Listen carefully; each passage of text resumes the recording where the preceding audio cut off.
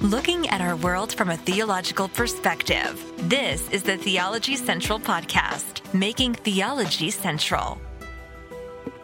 Good afternoon, everyone. It is Saturday, September the 3rd, 2022. It is currently 3:43 p.m. Central Time, and I'm coming to you live from the Theology Central Studios located right here in Abilene, Texas. Now, if you've been listening to the broadcast lately, well, one, you know I'm a little behind. I haven't been doing as much broadcasting as I probably should have, but sometimes you feel like you're in the groove, and then sometimes you feel like you got out of the groove and you're over in a rut on the side of the road and you're trying to get yourself out just because you do some broadcast and that just didn't feel right and that just didn't feel right. But you have to just keep trying and keep putting out as much content as you can, hoping that whether it's perfect or imperfect, it will benefit someone. But in the midst of no matter what you feel about the last broadcast over the last few days, whether you think they were good or whether you think they were bad, if you've been listening, well, probably more than the last few days, maybe in the last few weeks. If you've been listening, you may have noticed kind of a little pattern developing, right? First, I turned on this microphone and I asked you a very important question, that I wanted you to send me a list of three things that you think the church needs to be teaching young people today. And the reason I asked that question is we have been reviewing sermons that was preached at a youth conference that was held this summer, 2022, Indiana, where they claim that it's the most influential youth conference like in the country. So we've been listening to these sermons from a youth conference, one of the most influential according to them, and we've been paying attention to what they were teaching the youth, what they thought was important. So far, I'm still baffled and confused by everything that we've heard. We will go back and review that, but in the midst of listening to what was being taught, I wanted to hear your thoughts. What should be taught to young people today? I got a few suggestions. Some people had some ideas. Most of the ideas that people did submit either were very interesting or ones that I had never even considered or thought about. So I thought that was very good. Please go ahead and continue to participate in that. 3 things that you think the church needs to be teaching young people today. You can send that to me, newsif@yahoo.com. That's newsif@yahoo.com. Then I believe it was yesterday, I turned on this microphone again, and once again, I asked you for 3 things.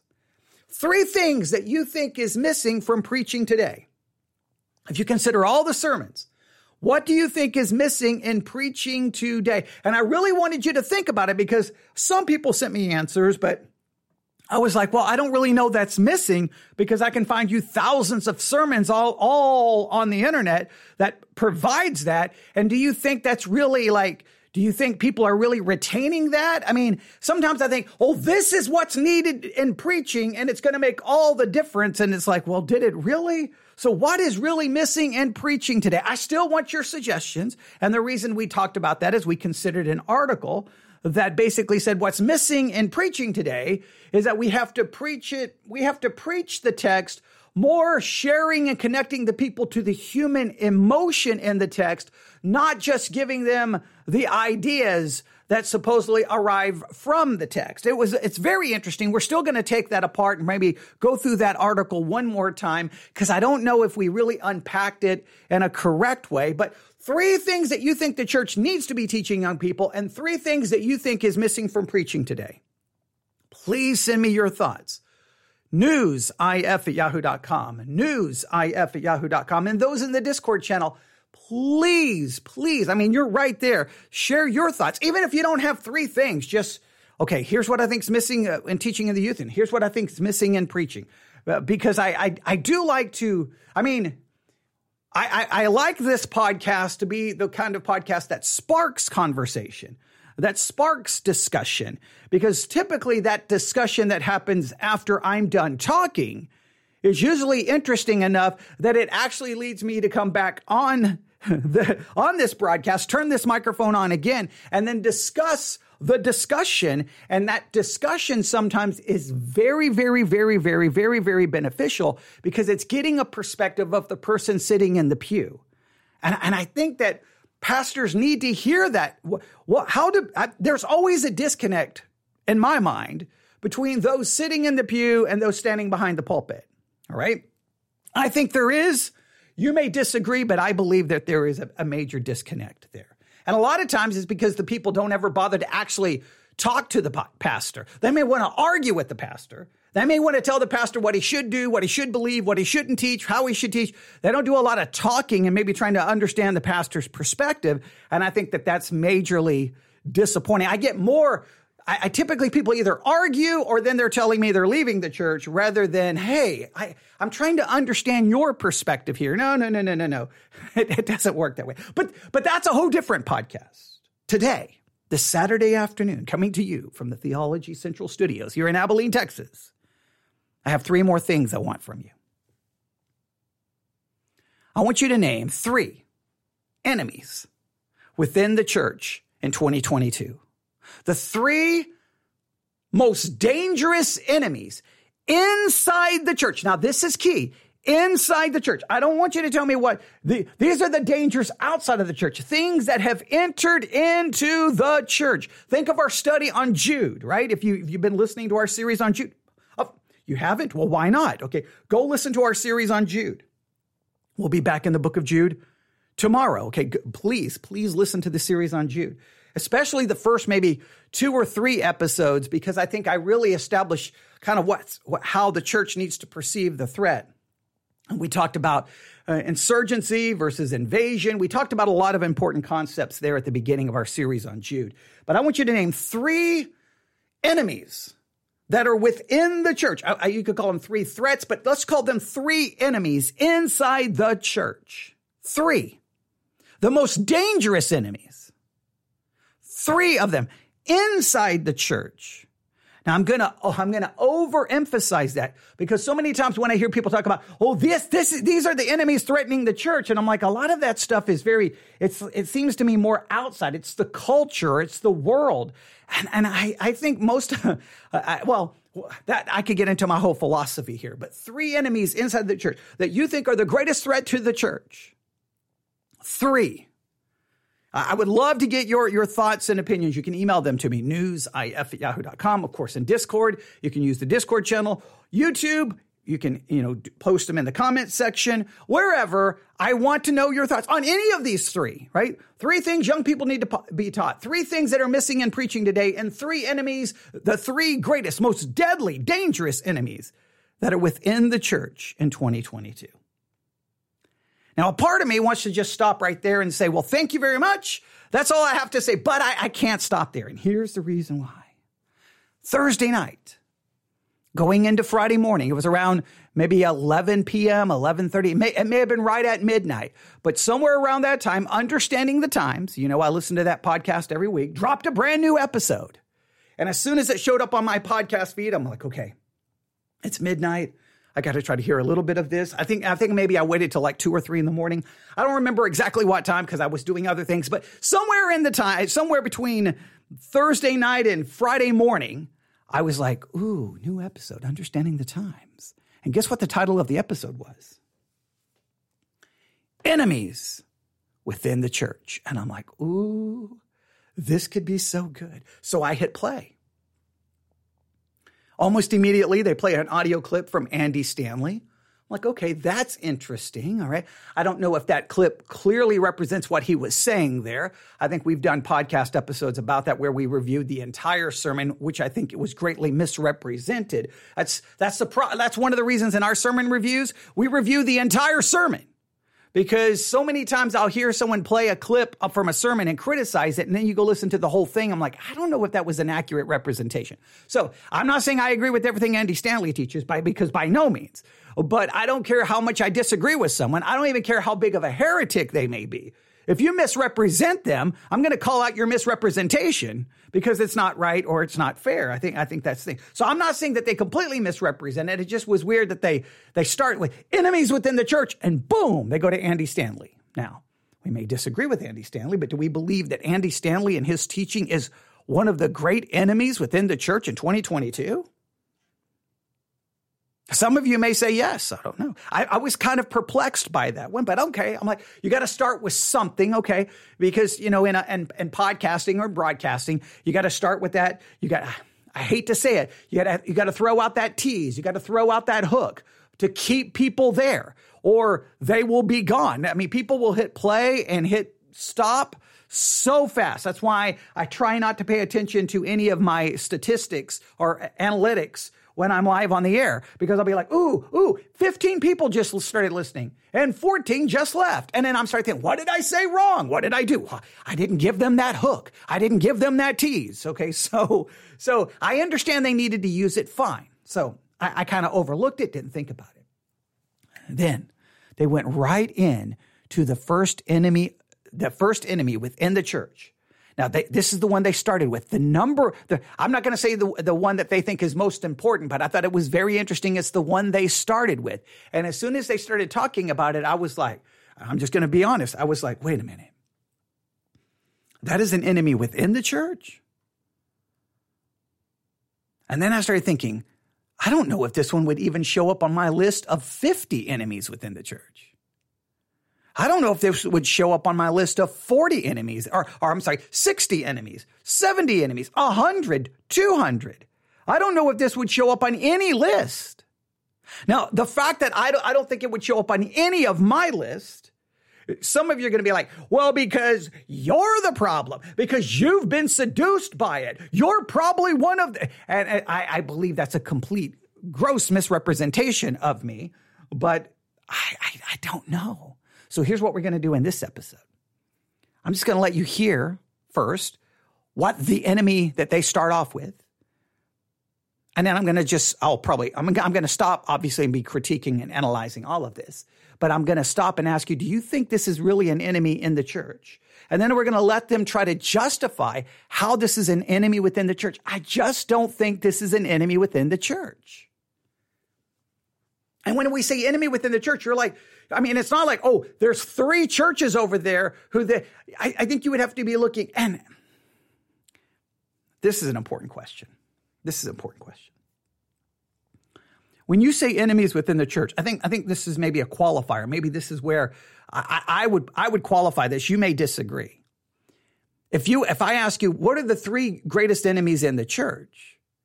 If you point to enemies that are found in completely liberal apostate churches, like churches that no longer really even believe in the deity of Christ, that don't believe in the inspiration of Scripture, that don't believe the Bible is inerrant. I mean, they've rejected basically everything related to historical Christianity. Why do we pick on, look at what they teach. Look what they, and I'm always like, wait a minute. Those aren't the issues. Their supposed progressiveness or wokeness or whatever we want to accuse them of. I'm always like, why are we so focused on that and those kinds of churches? Those churches abandoned historical Christianity 15 years ago. And we're like, no, look. They're woke. They're progressive. They're liberal.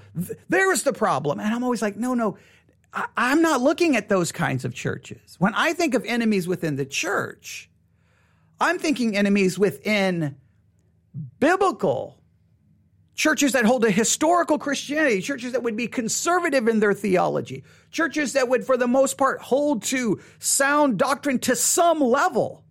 That's where I'm like, I'm not looking for, there's an enemy in the church. And you call that a church? They abandoned historical Christianity 15 years ago. What are you even talking about? It's so weird. I think we always have a tendency to want to point out the mistakes everywhere else.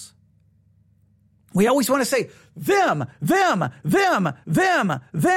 we rarely want to say us. So when I consider the enemies within the church, I'm thinking more in the, evangelical, biblical kind of churches. I may completely disagree with so much of their doctrine, but at least they try to hold to at least some level of the basic Bible doctrines and historical Christianity. At least that's my perspective. You may think otherwise, but so many times when people say, these are problems in the church, I'm always like, real, that you think that's a problem in the church? Could you show me the churches? And then they'll point to some denomination. I'm like, you realize that denomination left Christianity 15 years ago and you're still worried about that? You may be worried about how these issues are present in these other kinds of churches. Just a thought, but we'll see. I'm saying all of that because I'm still perplexed of the first one that they mention. But here we go. Understanding the Times. The episode dropped Thursday or Friday morning, depending on your podcast app. And they talk about enemies within the church. And, well, let's just see what is the first one they mention. Here we go. Are there really enemies in the church? You are not accountable to the Ten Commandments. You're not accountable to the Jewish law. We're done with that. God has done something new. Welcome to Understanding the Times Radio.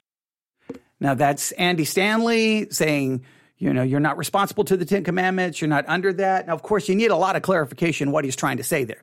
Is he saying something right, but he's saying it in an incorrect way? Is he saying something horribly wrong? We could have a long discussion about that. But okay, so that's not the first one that they're mentioning. That's just their tease. Right? You hear Andy Stanley? Okay, that's already a dog whistle for some people. Oh, Andy, they're going to talk bad about Andy Stanley. Got to listen. Okay, but let's just find out what is the first enemy that they're going to focus on. Radio with Jan Markell. Radio for the Remnant.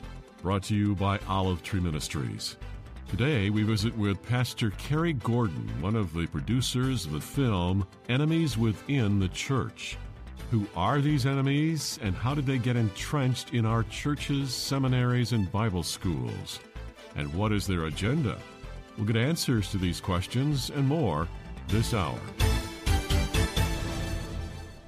Trevor, you've looked at the evidence concerning the Southern Baptist Convention. What are your thoughts? If you look at it from a left-wing point of view, the Southern Baptists were one of the last bastions of true Christianity in America, and very socially and politically conservative. Right.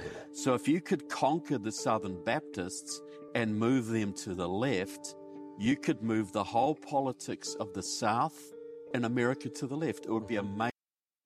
Okay, we got to stop right here. They immediately go into someone talking about the Southern Baptists was supposedly the last bastion, I guess, of true Christianity. But note, conservative politics, if you can just listen to all the political language. If you get them to go left, you change the politics of the South. So the church is determining the politics. See, to me, inadvertently, they just went to what I believe is one of the greatest threats in the church, and that is the politicizing of the church and the political hijacking of the church, right? But they don't even hear that. Like, oh, see, the Southern Baptists, they went left, and now everyone's going to be liberal politically. It's all, the church has become it's the political, it's now the church determines the politics of a region. Oh, I've got problems. I'm going to back that up because as soon as I heard that, I'm like, wait, but this is not the first thing because they don't perceive, they may perceive the Southern Baptists, but they're going to name what they believe is the first enemy here. Let's go back. Let's go back. We'll back that up a little bit so you can hear it. All right, here we go. Taken over universities like they've taken over Hollywood. It was just... Okay, hang on. I didn't actually go backwards. I went forwards. Okay, here we go. Let's go back a little bit further. All right, here we go. Well, I'm just going to play this all. I went it all the way back to the beginning. Here we go. Are there really enemies in the church?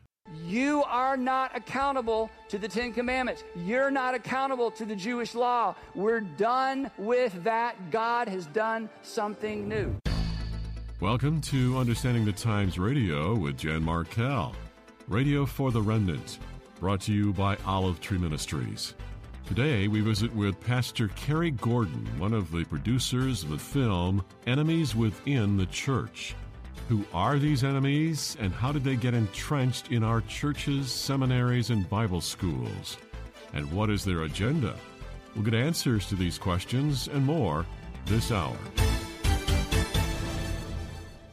Trevor, you've looked at the evidence concerning the Southern Baptist Convention. What are your thoughts? If you look at it from a left-wing point of view, the Southern Baptists were one of the last bastions of true Christianity in America, and very socially and politically conservative. Right.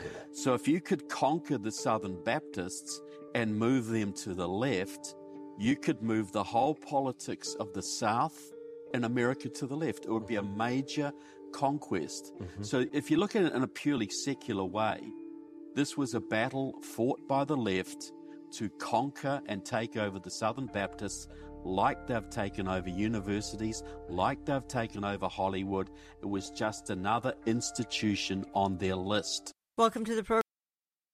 Okay, so the left. So the threat. Now this is not the first one they're going to mention, but there's a lot here to already unpack because they're throwing out these little teases so that you'll listen all the way to the end. I understand what they're doing from a broadcast perspective. Okay, so I want to get to the first one, but I can't just run past their little teases here because to me, inadvertently, their tease to me identifies the real problem in the church. The real problem in the church is that the church sees everything from a political lens. See, the leftists are here to change our politics. And if the church changes its politics, then the region where the church is dominant, their politics will change. My job as a church is not to influence the politics of a region. The purpose of the church is to present the gospel of Jesus Christ, call them to repentance and faith in Christ, and then call them to discipleship. And you say, well, that may impact their politics. That's not even on my radar. I don't care about that. You need followers of Christ who are trying to follow Christ, confessing their sins, acknowledging their sins, struggling against their sins, trying to live out the Christian life to the best of their ability, as honest as they can, and calling other people to do that, studying their Bible, praying, living for God. It's not about a political agenda, but it's almost impossible anymore for anyone to talk about the church without talking about the politics of the church. Is your church socially conservative? Is your church politically conservative? If you ask me those questions, my next statement's going to be, my church isn't for you because I don't want to be identified as socially conservative or politically conservative. Ask me if I'm theologically conservative. Do I hold to the inerrancy of Scripture? Do I hold to total depravity? Do I hold to election? Do I hold to perseverance of the saints? Or we go through we can go through the tulip if we want to. Limited atonement, unconditional election, irresistible grace. We can go through. Ask me questions about the Trinity. Ask me about the hypostatic union. Ask me about the deity of Christ. Ask me about very important things like that. But no. If you want to talk about politics and socially conservative, meaning you're wanting me to fight the culture wars, that's not the church. You don't want to come to church. You need to stop by the Republican headquarters. Instead of driving to church on Sunday, stop by the Republican headquarters and ask them to hold a meeting every Sunday. And you can all get together, have donuts and coffee as you sit around talking about how bad the liberals are and how wonderful the Republicans are and how everyone's against Trump and how America's being destroyed and we need to make America great again and we need to build a wall and every other and think of all of the QAnon conspiracy theories you can throw in, and there you can have your church. But church today, it's always linked with a politic. It's so mixed in that the church can't even hear anymore. When I hear that, I'm like, you want to talk about the enemy within the church? You've just described it. The church has been politically hijacked. Everything is political. Everything is left or right. Not left or right theologically, left or right politically. Everything is liberal or conservative, not theologically, but socially or politically. That is the hijacking of the church. That's, to me, one of the greatest enemies. But let's see what they're going to name. Here we go. I'm so glad you can join me today. Say, are there enemies within the church? Well, a film that this ministry carries says that there are. As a matter of fact, this film is titled Enemies Within the Church, and it names some of those the producers found to be, unsound theologically and more. We're going to get into all of that. I opened with a little clip of Andy Stanley saying we don't need the Old Testament anymore. So we have some problems in the church when high-profile pastors are saying things that are, let's say, reckless. Now, the Bible predicts a falling away from an already fallen world. Bible predicts that people will not give heed to sound doctrine, 2 Timothy 4. There will be wolves among the flock, Matthew 7. People will follow after the doctrine of demons, 1 Timothy 4:1. There will be some, upon hearing this, who may object to this broadcast. Now, let me make it very, I agree with everything she just said. I believe the church will apostatize. I believe the corporate church will get worse and worse and worse and worse and worse. And I don't know if anyone ever, I don't know if anyone's really got a good plan of exactly what that looks like. When you've got Christians all around the country who maybe really care about the Bible and the things of God, and churches all around them are falling apart. What do they do? How do we address that? That's a whole different podcast episode. But I do believe in my eschatology, it's going to get worse. It's going to get worse. It's going to get worse. Apostasy will dominate the church. The church is going to be an absolute train wreck. And I think we're already seeing it. Well, put it this way. Every generation thinks they see it. I will say this.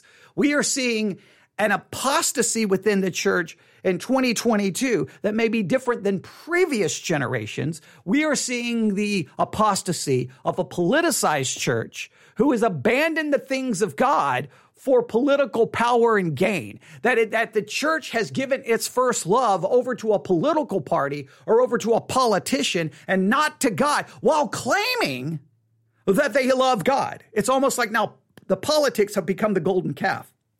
And we look at the politics and we're like, this is what brought us out of Egypt. This is what's going to take us to the promised land. No, we want to say that it's God, but in reality, what we're calling God now is our favorite political party and our favorite politician. That's where we are. And I don't fit in with that form of Christianity. It's so politicized. I'll just give you an example. This morning, had to drive, 20 miles maybe to go help some people clean up some things on their property. And as I was driving back home, I was in a hurry to get back home, but I drove past, it's probably maybe 3 minutes from my house, 4 minutes. It's a large Nazarene church. And as I got close to the property, I saw all these American flags.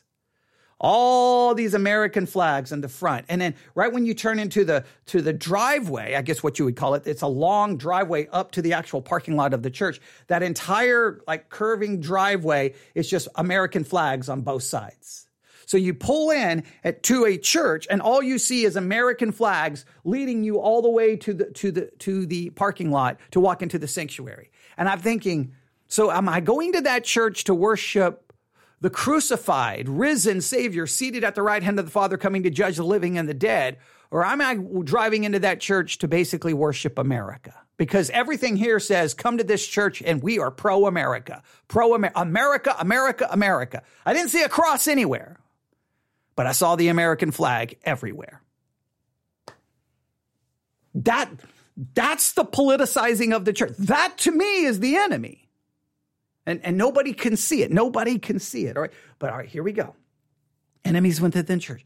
Listen to what they think the first one is. Listen, listen, listen, listen. Inadvertently, they've already given you the main one without even realizing it. But here we go. And I do agree with her that the church is going to get worse and worse and worse. And we see the results of that in the politicizing of the church. But let's wait for it. What do you think it is? I almost want to, I don't know how many people are listening live at this moment, but I almost want to just stop and go, I'm not going to say something until someone gives me their suggestion. But here we go. Here we go. Here we go.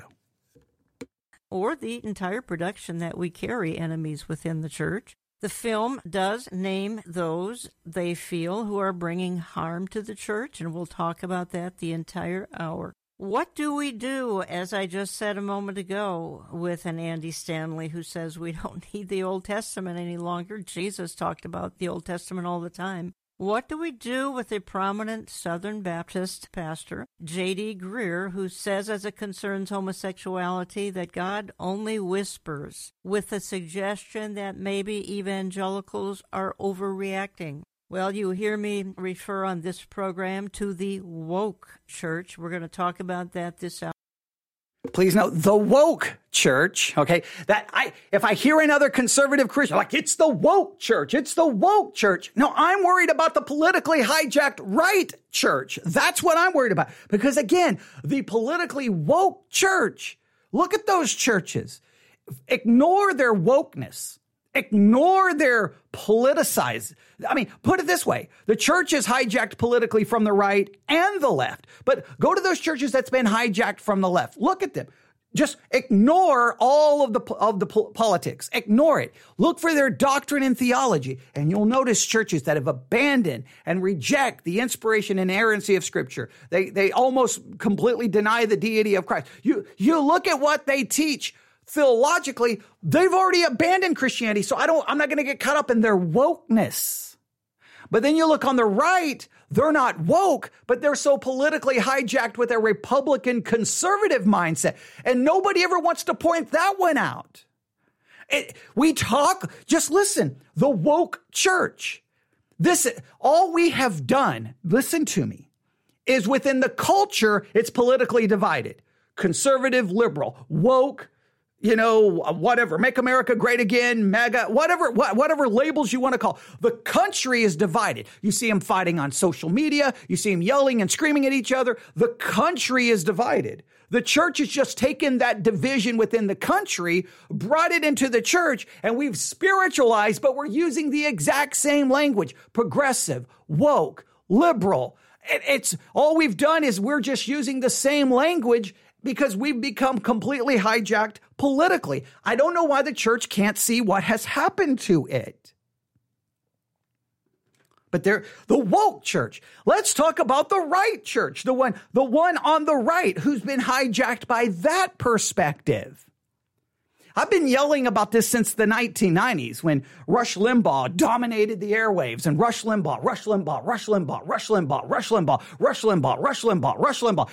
Any conservative church you went to, guess what you would find? Men who during their lunch hours, they listened to Rush Limbaugh. And guess what the men in the church started doing? They started talking like Rush Limbaugh, thinking like Rush Limbaugh. And they developed a worldview, not from Matthew, Mark, Luke, and John, but for 3 hours of Rush Limbaugh, Monday through Friday. And you would hear them talk about certain social issues, and I'm like, there's nothing Jesus about that. Well, Rush Limbaugh is conservative. Conservative doesn't mean Christian. And I would get so frustrated. I'm like, what are you doing? Instead of listening to 3 hours of Rush, clearly, I'm not saying you can't do that. I mean, obviously, he's passed away, and you can listen to, I can't remember the names of the two guys who've taken over. I don't have their names in front of me. Okay. But you can listen to them. I'm not saying don't listen to them because I don't like to ever tell people not to listen to something, but you need to be making sure your worldview is coming from Scripture, not from a conservative political worldview. And so today, many Christian men sound more like Tucker Carlson than they do Matthew, Mark, Luke, and John. They sound more like Glenn Beck or Fox News than they do Jesus. That's a problem. But all we can do is like the church over there, they're woke, they're liberal, they're leftist. And it's like, how about the problem on the right? Please, somebody catch on. All right. But okay, we still haven't gotten to it yet. What is their first major enemy within the church? We're getting there. And you may be attending one, and you may want to flee from it if you are. I mean, wokeness is an enemy within the church. So I'm going to be playing a number of sound bites this hour from the film. Again, you can see these clips by watching the video version of this program. We post the video version to our website, olivetreeviews.org, olivetreeviews.org. Go to radio. We post the video version on our YouTube channel, on our Rumble channel, on his channel. Or again, you can get the product that we're talking about. It's in my online store. It's a 2-hour film. We're offering it for $12, or you can call my office. I'll say more about that as we move into the program. Now, as a spokesman for the film, I'm so pleased to be featuring Pastor Kerry Gordon. He pastors Cornerstone World Outreach. That is in Sioux City, Iowa. It's independent church. Pastor Kerry Gordon, welcome to the program. Thank you very much. It's a privilege to get to speak with you and all of your audience. Thank you. Now, the producers of this film, including Trevor Loudon, who, by the way, I know and have had on air 3-4 times, and Trevor is an authority on communism in America. He suggests, Kerry, that Marxism is not just moving into the church, that it has now entrenched itself in. There you have it. They believe that now, when I'm not saying they say number one as importance, but the number one enemy they start with, that they believe is entrenched within the church, is Marxism. Now, I'm going to be honest. I am dumbfounded that this would not show up on my list of 500 enemies within the church. Marxism. Yeah, that's the problem with most conservative evangelical churches is Marxism. Why won't we look at ourselves? See, we're looking at the most liberal churches that, again, have already abandoned Christianity. Why are we looking? No, there's the enemies within the church. Look at the conservative churches that supposedly have biblical sound doctrine. What is the enemies that have found them way in there? That's the danger. Marxism? Really? That's the great enemy of the church. Marxism. There's all those scriptures. Beware of Marxists. Beware of Marxists who will take away your constitutional rights and will take away America, and America won't be great again. And they will call no borders, and they like all the things, communism, Marxism, it's going to destroy us. That is such a conservative Republican concern. I don't see, like, my concern for the church is not, we need to pray for the Marxism that has crept in. I don't see Marxism as even anywhere close to the threat to being inside the church. Enemy within the church. You could say, well, if Marxists take over the political world, then they may abandon or try to prohibit or ban or take away our religious freedoms. Okay, that's a separate issue. That's an enemy outside of the church. But Marxism is a threat inside your church. Okay, let's see where they're going to go with this. The Western Church, in other words, the Jim Wallaces of the world, a wolf to be sure, have been very successful as posing as promoters of Christian theology when, in fact, his real love is Marxist ideology. And quite frankly, Carrie, as I prepared for this film, I didn't know where to begin. I was simply overwhelmed with all the evidence you are producing. When you think about it, Jan, 58% of millennials, people 25 to 40-year-olds, and they vote 58% of the young people in our country. They want socialism. Mm-hmm. Now, please note where he starts. He doesn't start with anything about it in the church. Millennials. And then please, did you hear that? And they vote. So are you worried about enemies within the church? Are you worried about enemies to your preferred social economic system? Are you more worried about threats to capitalism than you are to the deity of Christ, the hypostatic union, the Trinity, biblical hermeneutics? Well, because immediately, like they say, the enemies within the church. And what does he start off with? Statistics about those outside the church. And then he has to throw in, and they vote, and they want socialism. Socialism! Everybody scream, run, run, run! Socialists are here! Now, you're saying, I don't like socialism. I didn't say you should. I'm not making any statement. I'm saying that this is a problem for the church.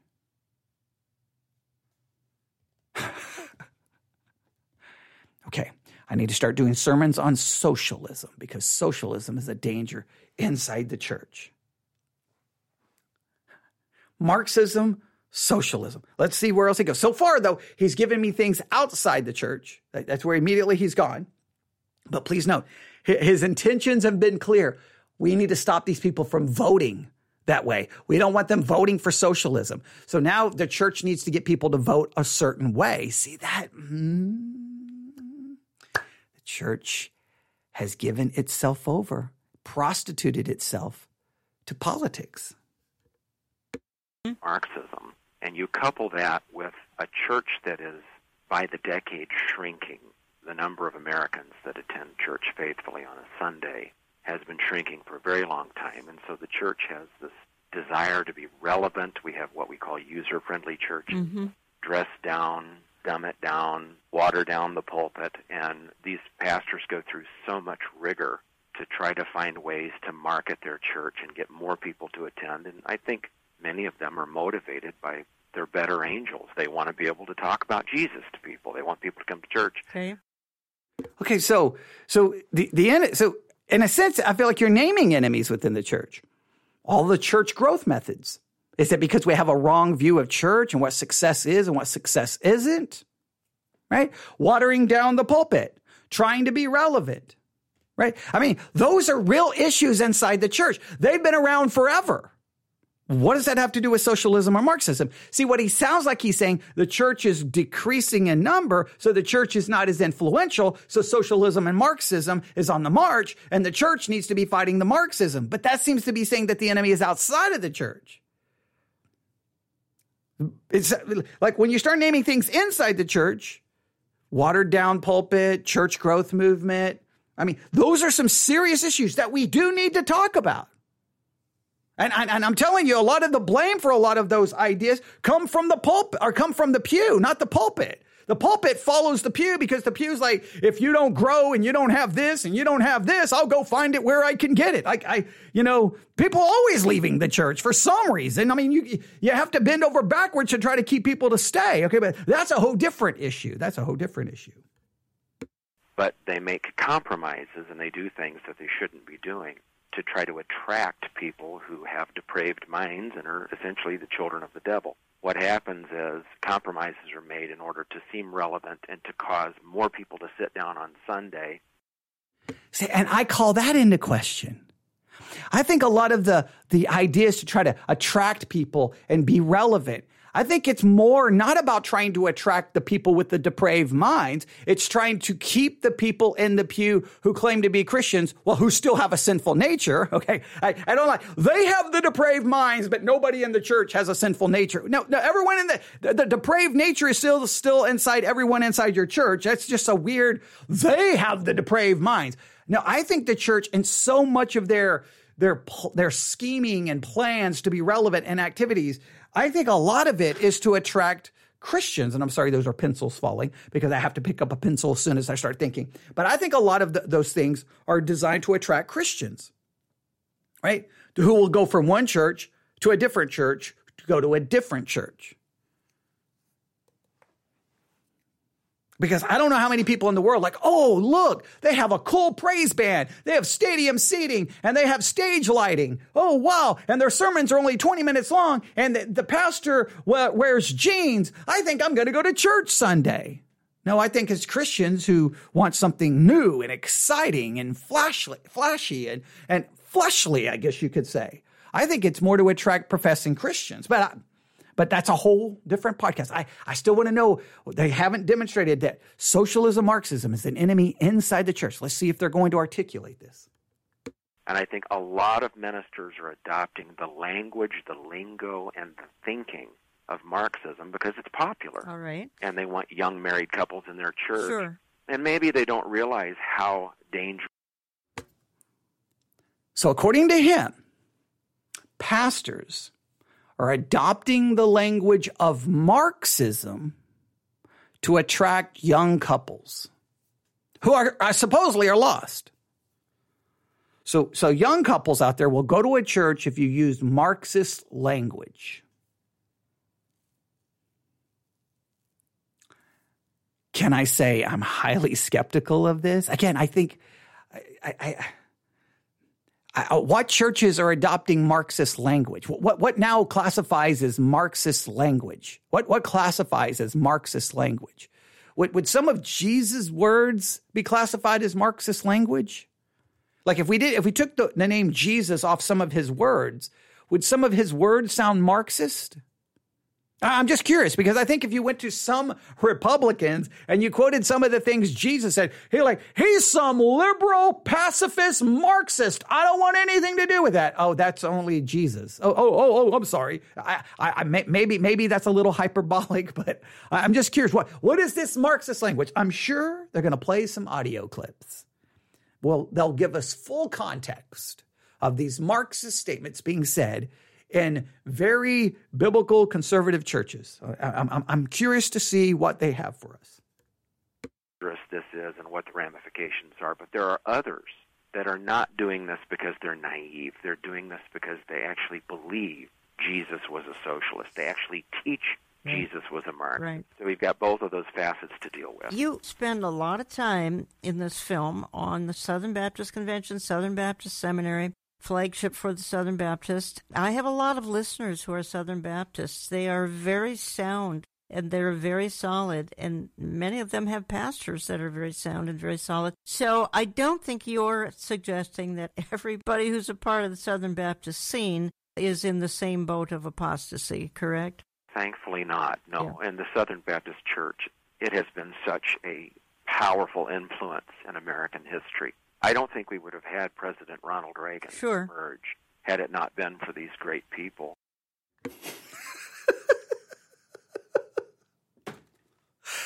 Oh, man. I'm cracking up because while they're focusing on the enemy, they're being the enemy. See, the Southern Baptists gave us Ronald Reagan, for crying out loud. That's what that Southern Baptists did. They gave us Ronald Reagan. Isn't that what the church should do? Give us conservative politicians? They're turning the church into an arm of the Republican Party.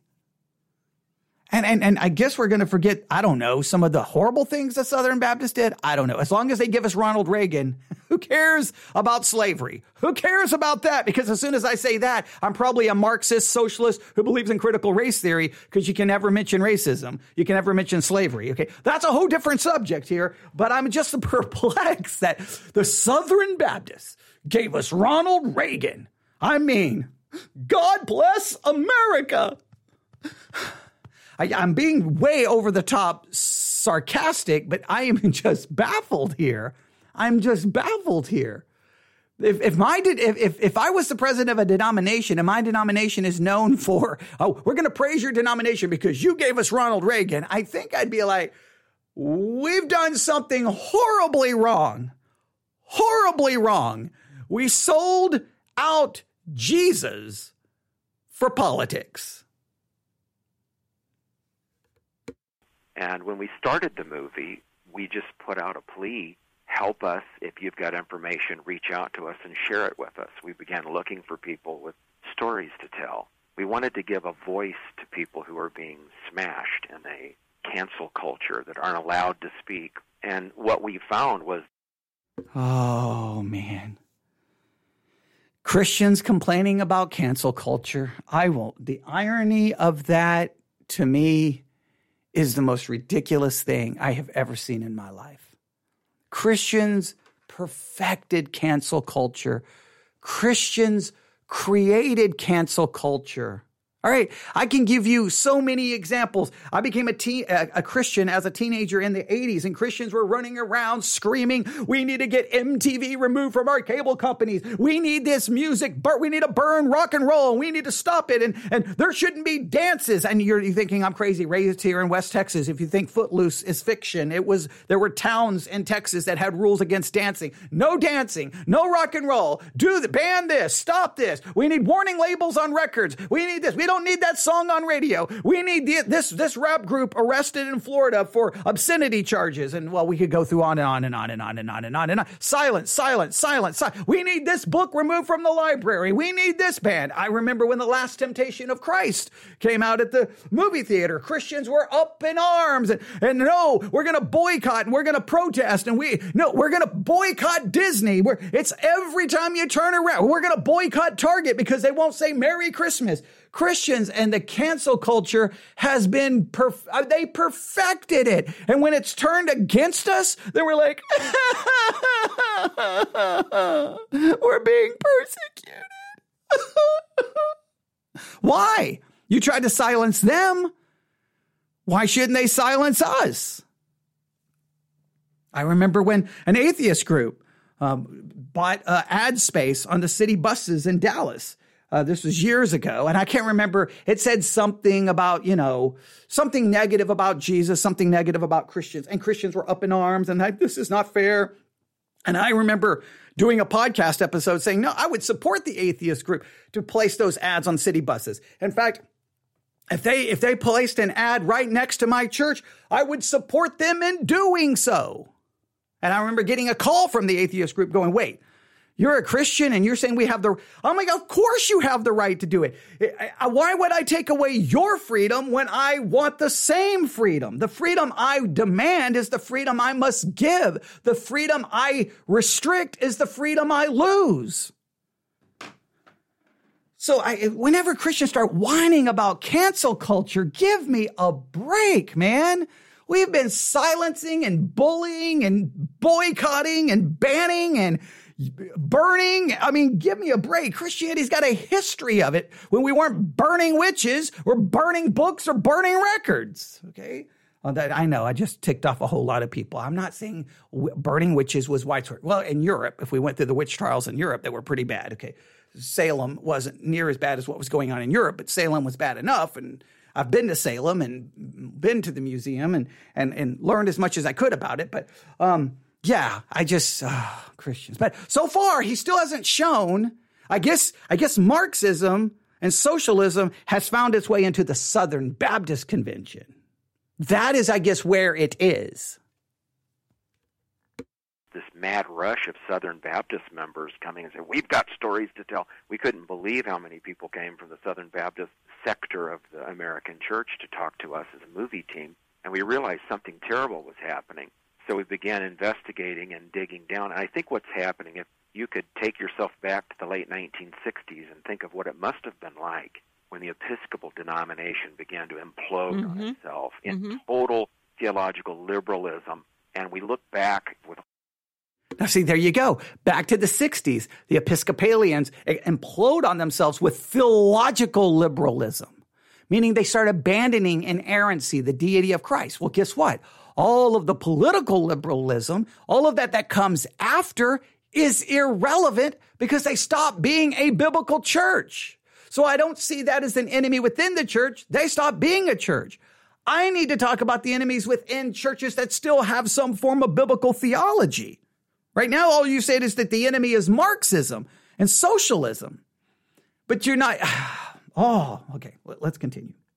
On wonder, how could such great denominations filled with such excited, wonderful people, like the Methodist Church, for example, a once nation-shaking group of Christians, right. Charles Wesley, how do these great people collapse and go into such darkness? Well, I think it's happening right in front of us. Right. Unfortunately, Yeah, how did those denominations collapse? That is a great question. How did those denominations, the Methodists and Episcopalians, collapse? Here's the question. Was it because of Marxism and socialism that came into the church? What was in the church that destroyed the church? Was it political liberalism or was it theological liberalism? What destroyed those denominations? I will argue it was theological liberalism. This entire discussion is so missing the point. Yeah, that's the great question. What caused because if we're going to identify the enemies of the church, let's identify the enemies within the church in the past that imploded denominations. You've started with a political issue, socialism and Marxism. Those churches were not destroyed because of political issues. They were destroyed because of theological issues. The latest, this is the tip of the spear, the Southern Baptist Convention. They are imploding. They are leaning into the left. It's very clear, and it's very frightening for the future of America. Well, Kerry, I want to play some clips from the film because you focus like a laser beam actually on a number of issues. Certainly not exclusively critical race theory, social justice, but these two. All right, there's the dog whistle. There's the boogeyman. Critical race theory. Social justice. Now, I've got Christian friends who they strongly disagree with me. I do not believe critical race theory is a threat to any sound biblical church. I do not believe it's a threat. I don't think it's anywhere near it. I think it's a boogeyman. And they'll be like, no, you're wrong. Critical race theory. You need okay, first of all, even when you try to define it, they're all over the place. But my thing is no. critical race theory is not the issue in churches. Let's look at their doctrine. Let's look at their theology. Let's look at what's being preached. Let's look at their study of church history. Let's look at the lack of Bible study. Let's look at these issues. No. Critical race theory is not. You say, well, there's these liberal churches who've embraced critical race theory. Those are the same liberal churches that already abandoned Christianity. So critical race theory is not the issue. If I hear critical race theory one more time, oh, we don't have critical race theory in our church, and you're theologically illiterate, biblically illiterate. Nobody cares about the things of God, and all you care about is politics. Critical race theory is not the issue. You've been completely hijacked, and you've departed from your first love. But okay, scream about critical race theory some more. Critical race theory, social justice are tearing apart the church. Social justice is a euphemism for Marxism. Fairness, the same basic outcomes. If you're a billionaire, then I should be a billionaire. And so many of our churches, and especially our urban churches, they're encouraging people to look at the things of this world and bemoan the relative position that we have within our community. Okay, so urban churches. I still would like to know these churches, these denominations, because I don't want to look at the critical race theory or they're thinking about equal justice or whatever your issue is. I want to know where they were theologically before they ever started looking at these. I guarantee you they'd abandon historical biblical Christianity long before these other things show up. I guarantee you. It's biblical. Church history proves it. First, you throw out God, you throw out the Bible, and then you look to other things. It's the abandonment of Scripture. It's the abandonment of Christ that leads to you embracing these other ideologies. They think the ideologies comes in and then that corrupts the church. The church is corrupted. That's why they embrace the ideas. They've got this completely backwards. And look at all these other communities. You know, it's sold as a way to improve people's lives, to give people more security, to help people. It's not. It's a way to enslave them. It's a way. Please note that so far they're playing clips of people criticizing it. They're not playing clips of prominent preachers in biblically sound churches promoting it. To mislead them, and it's a way to give certain unscrupulous people way more power than they ever should have. What I see happening is the evangelical movement, as it concerns critical race theory, social justice, some other things we're going to talk about as well, are following in the dangerous footsteps of the Methodists, of the various very liberal denominations. See, no, you missed the point so much. We've got to figure out what was present in those liberal denominations before the liberal politics. We got to figure out what happened there, then see how that is present in the evangelical church. Once the evangelical church moves away from sound doctrine, sound theology, and the Bible, they will turn to these other ideas. But the issue, those aren't the things that are inside the church. They're going to turn to that which is outside the church, because inside the church, they've given up on doctrine, theology, and Christianity. They've replaced it with something else. And listen, those on the right are trying to fight these issues politically instead of theologically. They've got this so backwards that I don't even know what to say. They're completely missing the point.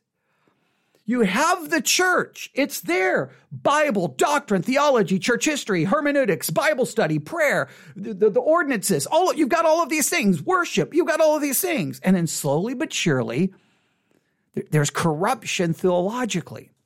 There's abandonment of these things. There's neglect of these things.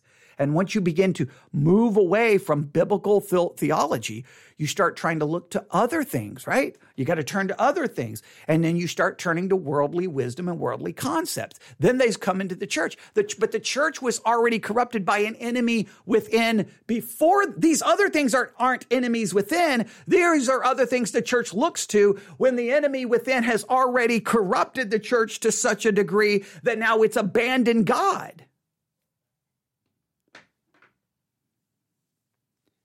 They got this so backwards. Now, we're going to stop right there. That's at the 9-minute and 40, I'm going to say the 9-minute, 40-second mark. I'm going to put 9 minutes, 40 seconds. All right, 9 minutes and 40 seconds. We're going to work through this over a series. So this is going to turn into a series.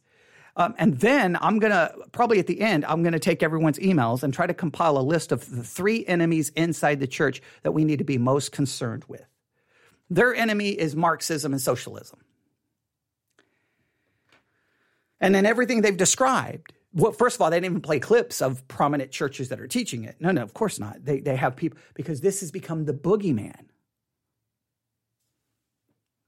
And while we're chasing the boogeyman, we're being conquered from within by other things that are really the issue. All right, so if you would like to participate in all of these things, we could almost turn this into a series of 3 things, all right?